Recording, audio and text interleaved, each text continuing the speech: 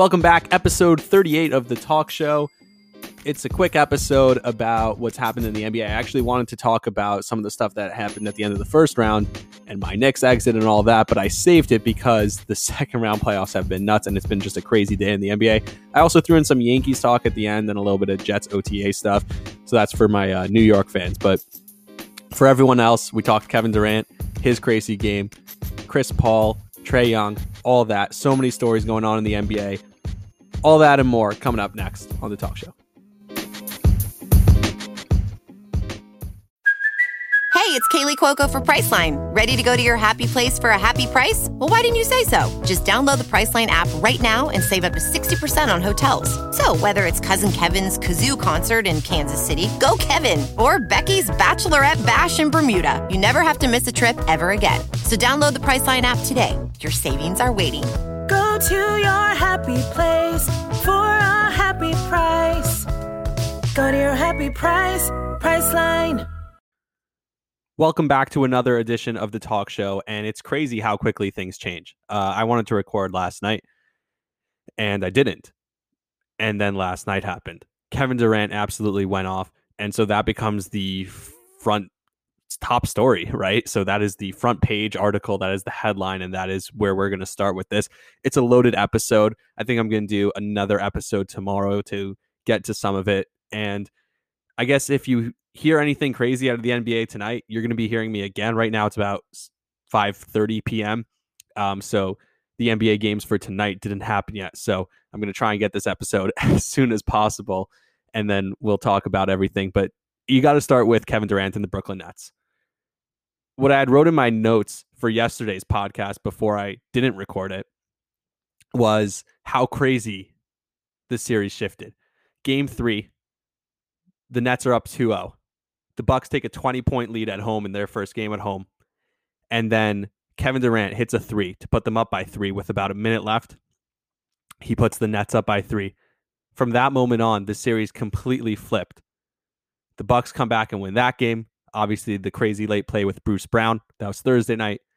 And then the Bucks win the crazy game. I guess it was Sunday night also.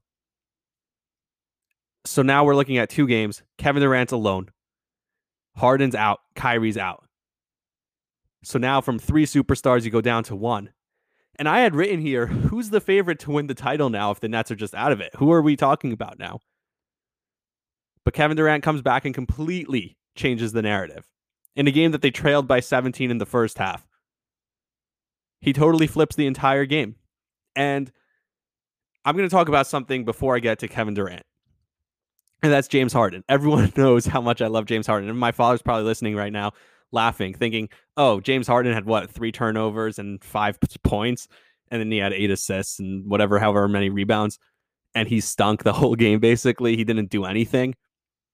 And you're going to make this a James Harden thing just because you love James Harden. Listen, I love James Harden. I wish he was 40 pounds lighter and played for the Knicks, but I still love James Harden. The point about James Harden is he got up. He said, you know what? No one else is playing tonight. I'm going to show up. I'm going to play. Not only did he play, he played 44 minutes. Probably because Steve Nash was like, hey, if you come out of the game, you're going to have to go to the bike to do cardio so that you keep your hamstring loose. And Harden was like, cardio? No. I'll just play. I'll hang out in the corner and guard PJ Tucker. And don't worry, they're not going to involve me in any pick and rolls. They won't go after me on offense.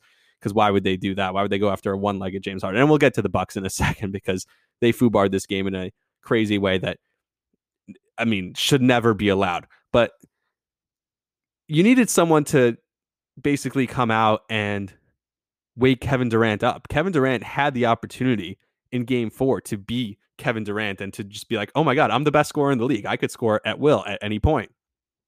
But he didn't do that. And he didn't have that big game. We've never seen it in his career. I mean, he had plenty of opportunities up 3-1 when he was in OKC. And obviously, I was a huge Kevin Durant fan back in OKC. I have an OKC Kevin Durant jersey. And then he goes to the Warriors and, you know, his popularity drops. And then he goes to Brooklyn and his popularity drops even further.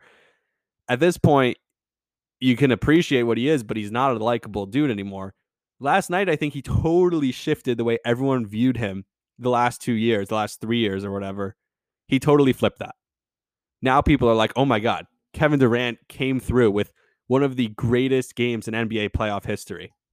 He didn't sit for a single minute, played 48 minutes the entire game. Should have had 50 points. He missed a free throw at the end, but he was in complete control of that game. Not only did he have the triple-double and the 10 assists and the 16 rebounds or whatever it is, that stuff doesn't matter to me. He was in complete control from the tip till the very end of the game for every single second of the game because he was on the floor for every single second of the game.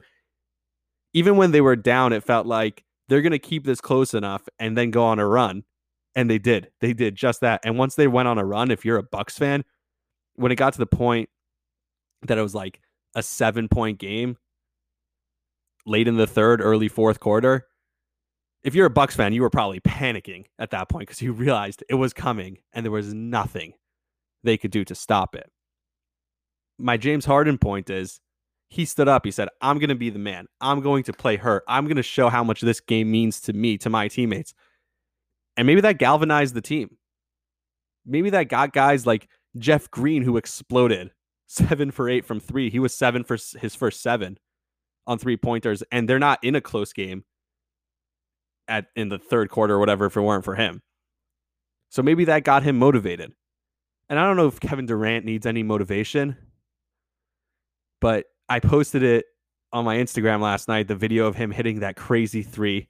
There's about 50 seconds left, and the Nets are up by 1, and Durant has to bail out James Harden on a terrible possession, and he hits that huge 3 as the shot clock's winding down. It's just like, oh my God, that's insane. I hate the Nets. Everyone knows that. I hate the super team. I was so excited to come on here and tell you, well, Chris Paul could finally get his NBA championship, or maybe he'll play against Trae Young even. Who knows? Who knows what's going to happen? There's so many different opportunities, so many different things. Maybe it's the Sixers. Maybe it's the Bucks.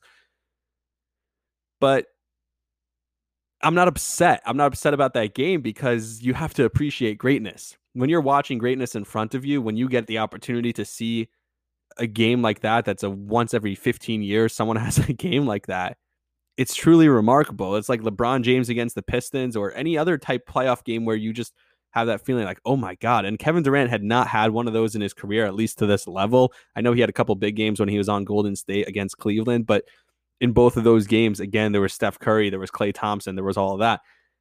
This game was the Kevin Durant show. It was, I'm going to will my team to victory. I'm going to do it on my own, all by myself, and just totally. And it felt like, by the way, if you think that they're losing at any point for the rest of the series or for the rest of the playoffs, you'd be crazy to say that at this point. And of course, that could change again as you see how quickly things change in sports. But the idea that he could have scored 90 in that game if he wanted to. If he took 30 shots, he would have scored 80 points. If he would have taken 40 shots, he would have scored 90 points. Why not? It seemed like whenever he wanted to do anything offensively, he did it. And obviously he had to turn it on and off a little bit throughout the game because he did play every minute of that game. So that's crazy. Another crazy part is it wouldn't have been a 1-point game if Giannis Antetokounmpo can hit free throws. And that gets me to the Bucks point, and the Bucks blew that game. Yeah, Kevin Durant had 50 points in 48 minutes, whatever, 49 points.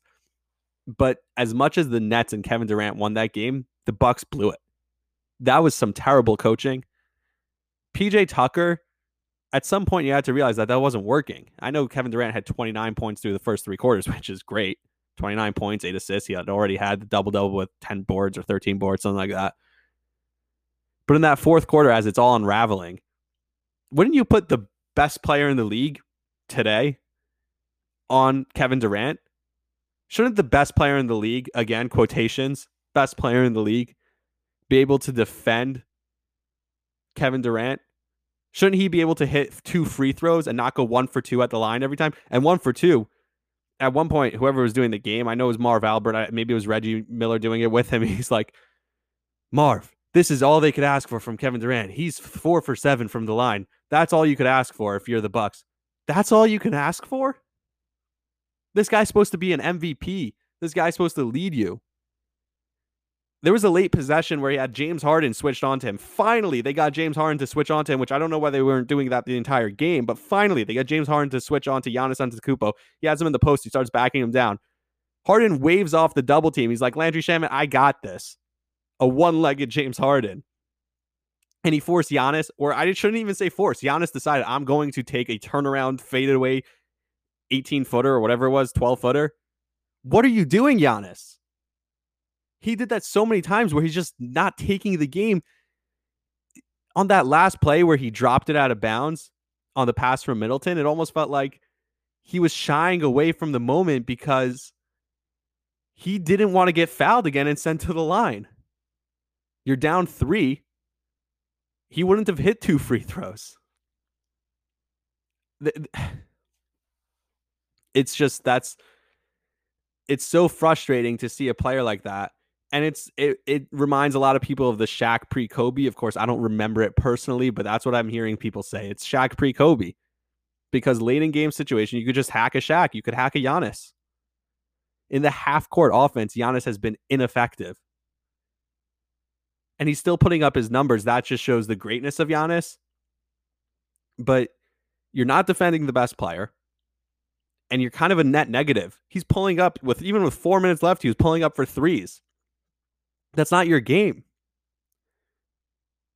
Where's his head at? Like, what's he thinking? I don't understand it. I don't know what the coach is doing, what they're calling, why Giannis is not guarding him. And of course, Drew Holiday and Middleton, those guys should have showed up in this series a little bit more. But those guys, you're asking them to be the creators, to be the guys who facilitate the offense, who move the ball around. I was going through the game and I was like, their best shot is a Brook Lopez 3 off of motion, and that just never happened. They get into half court, and it's just Giannis standing around dribbling at the top of the key with a defender 15 feet away from him. And then he tries to barrel into the guy. The fact that works as many times as it does is astonishing to me. I don't know, but that's not good offense. So that's that series. I think that series is done. I don't think Brooklyn's going to come out in Milwaukee and win it, because I think the Nets realize that Durant needs to rest a little bit. They realize that they could win this game easily at home if they want to in Game 7. I don't think they'll have any issue doing that. So I think this series will go 7. But yeah, I haven't been on here since my Knicks were officially eliminated, and I'll get to them later because I don't want to talk about what's not going on in the NBA now. But my Knicks were officially eliminated. I already had the Knicks funeral podcast up from before they were eliminated. I had hoped we would get a Game 5.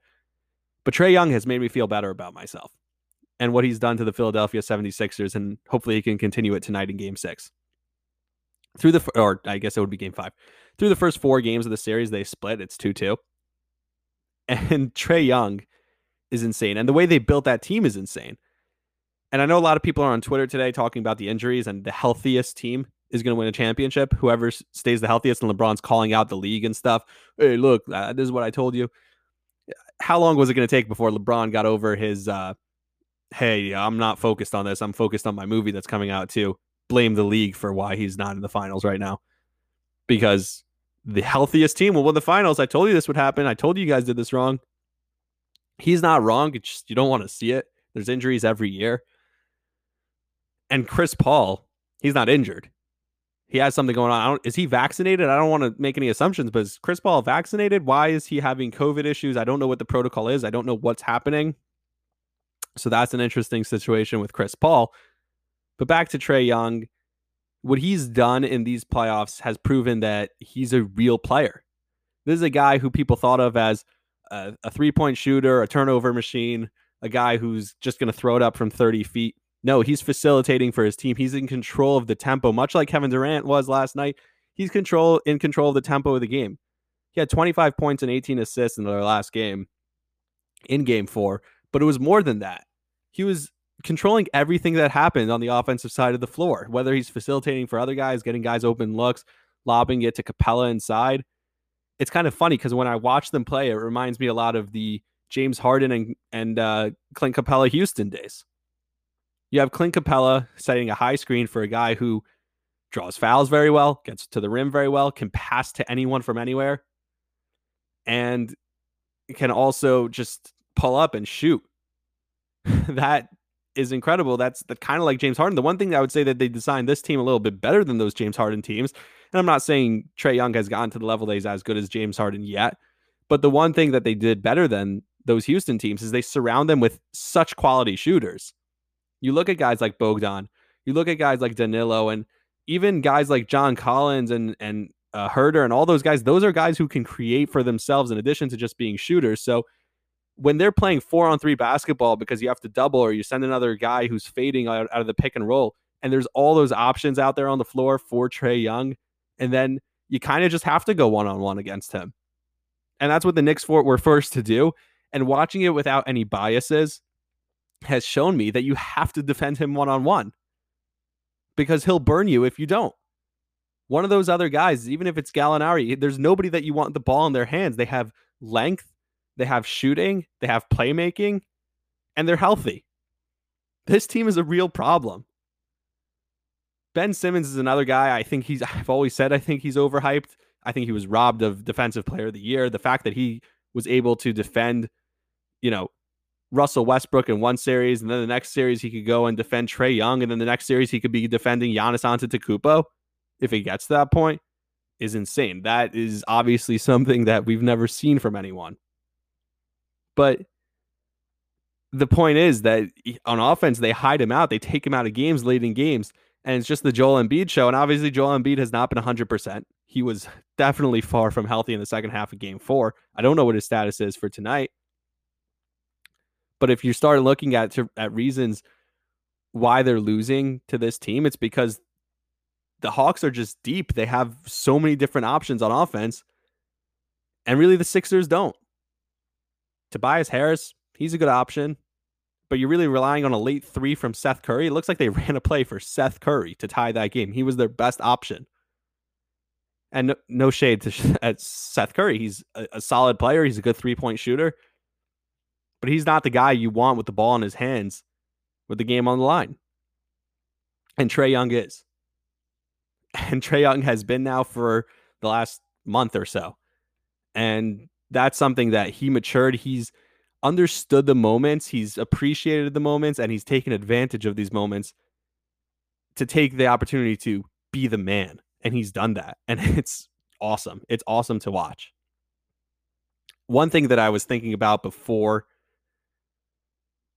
the series with the Nets got as crazy as it did last night. So before last night's game, one thing I was thinking about was, can the Hawks go to the finals?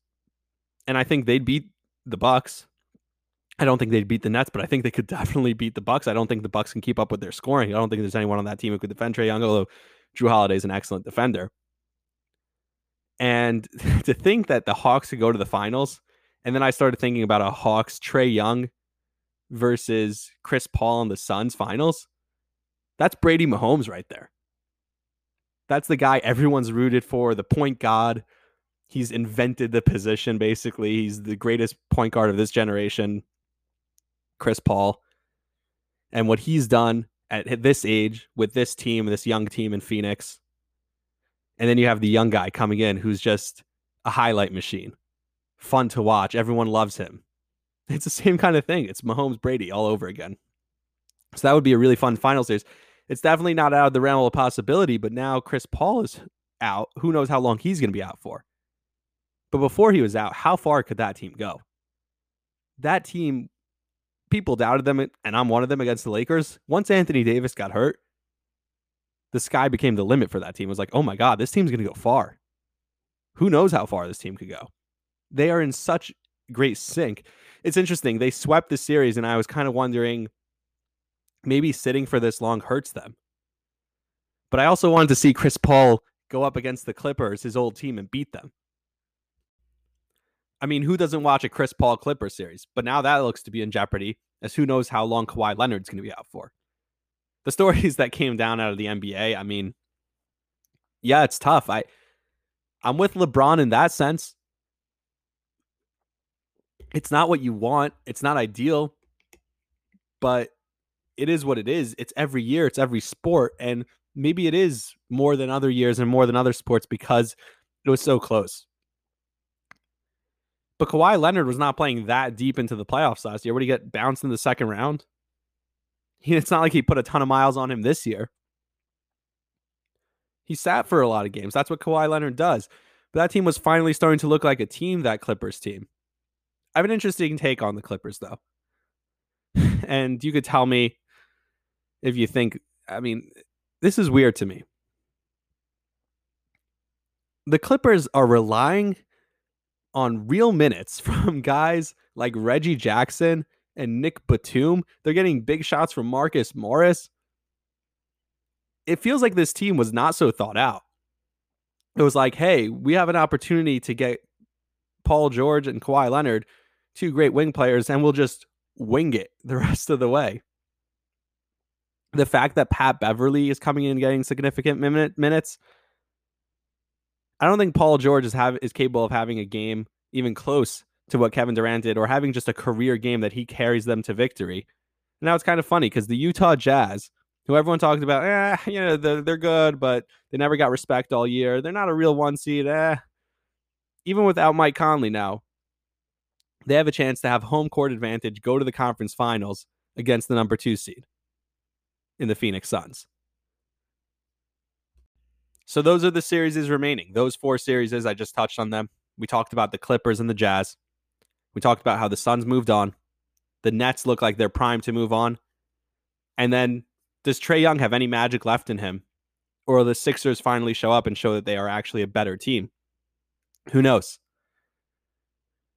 I do want to cut the episode a little bit short, and I'm going to come back tomorrow. I have a lot to talk about tomorrow. I want to talk about the teams that exited the first round in next episode.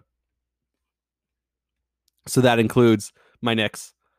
That includes Portland. There's a lot of storylines there. That includes the Mavericks, and there's crazy stories there. And I have a whole conspiracy theory about that, and a lot went down with them today. It includes the Lakers and LeBron, Anthony Davis. Obviously, the Wizards. They decided to mutually part ways with Scott Brooks today. That guy should have been fired. I mean, but who knows what's going to be happening tomorrow? I say enjoy the playoff games tonight. There's 2 more tonight. You have Game 5 between the Jazz and the Clippers, and you have Game 5 between the Hawks and the Sixers. So those games are obviously huge games, huge implications on the rest of the playoffs and how everything else shakes out. We'll see what happens. I do want to touch on a couple of things so that we could do full NBA tomorrow. And like I said, a lot to get to tomorrow. I don't like being right. Sometimes people get on here and they make a prediction that's against their team. People do this all the time. They'll bet against their team. And then that way, if their team wins, they're happy. If their team loses, they're also happy.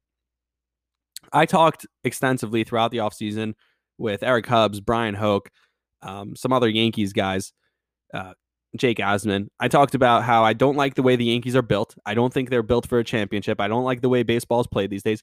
I go to baseball games now almost every night, and I just heckle the players. I say, hit the ball to the left side. They're shifting. Just hit it to the other side.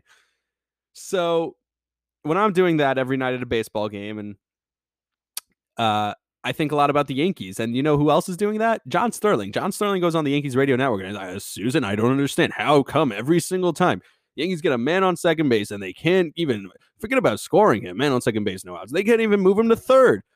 And it's true. The way baseball is played is ridiculous. And last night I saw Trae Turner hit a stand-up triple. That was the most entertaining part of the baseball game. There was also a grand slam, but watching Trae Turner run 3 bases as fast as he runs it, and you have to hit the ball hard and you have to have a little bit of luck. That's one of the most fun parts of the game. Last night, the Yankees won a game because Tyler Wade was able to steal second, and then they got a clutch hit. Situational hitting and running, not running to third every time there's a ground ball to shortstop. That's part of the game. I said the Yankees have 0 fundamentals. They have 0 heart. They have 0 life. Now I'm ranting. Jeez. Took me I went from 0 to 60 real quick there. I have to catch myself. But that's how the Yankees make me feel. They really, really piss me off. They don't play baseball the right way. They decided, hey, we're not going to get Tanaka. We're going to go with Corey Kluber and Jameson Taillon. And I love the Jameson Taillon story. I love that Kluber threw a no-hitter after not playing for 2 years. But look, he's out now. As far as Taillon, he stinks. I wish he didn't. I think it's great. He came back from cancer. He came back from Tommy John twice. He's a great story. He's a great guy. He's a great interview.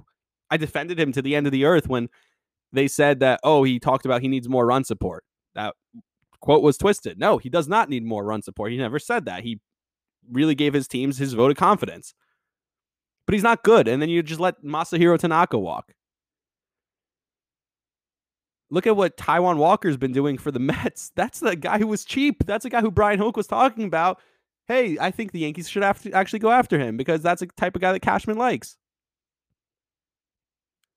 Boone has zero intentions of getting thrown out of games. He doesn't care. He looks lifeless. The team looks lifeless. They don't care. Giancarlo Stanton, you might as well play him in the outfield because he's going to get hurt eventually anyway. So you might as well just play him in the outfield. And if he gets hurt, then you don't have to worry about him anymore. At least you don't have to worry about him. But starting him and then sitting him and starting him and sitting him only at DH because that's the only thing he can do. He never gets in rhythm. He strikes out every single time. You need him to go on a hot stretch where he's playing every single day in the lineup, but you can't have that because you need to put Aaron Judge at DH and you need to put this guy. This is not a team that's going to win a World Series. I don't even care if they come back and make a wild card game. I don't know why people want them to make a wild card game at this point. Listen, I talked about this all off season. I don't want to be right about it. This is not the type of thing where, I told you so. I'm not happy that I'm saying I told you so, but it's a fact. This team is not a championship team. This team lacks everything. You could talk about the talent all day. You could talk about, well, once they start hitting, they're not starting to hit. They have zero intention of starting to hit. And baseball, by the way, Major League Baseball. I talked about the issues with Major League Baseball. They came out now and they're like, oh, well, now they're not allowed to use sticky stuff anymore. And forget about the 10-game suspension and what they talked about. Oh, you're going to suspend us for 10 games, but the Astros, you still haven't suspended for a single game. Forget about that. Forget about Tyler Glass now saying that he got hurt because he's used to throwing a ball a certain way.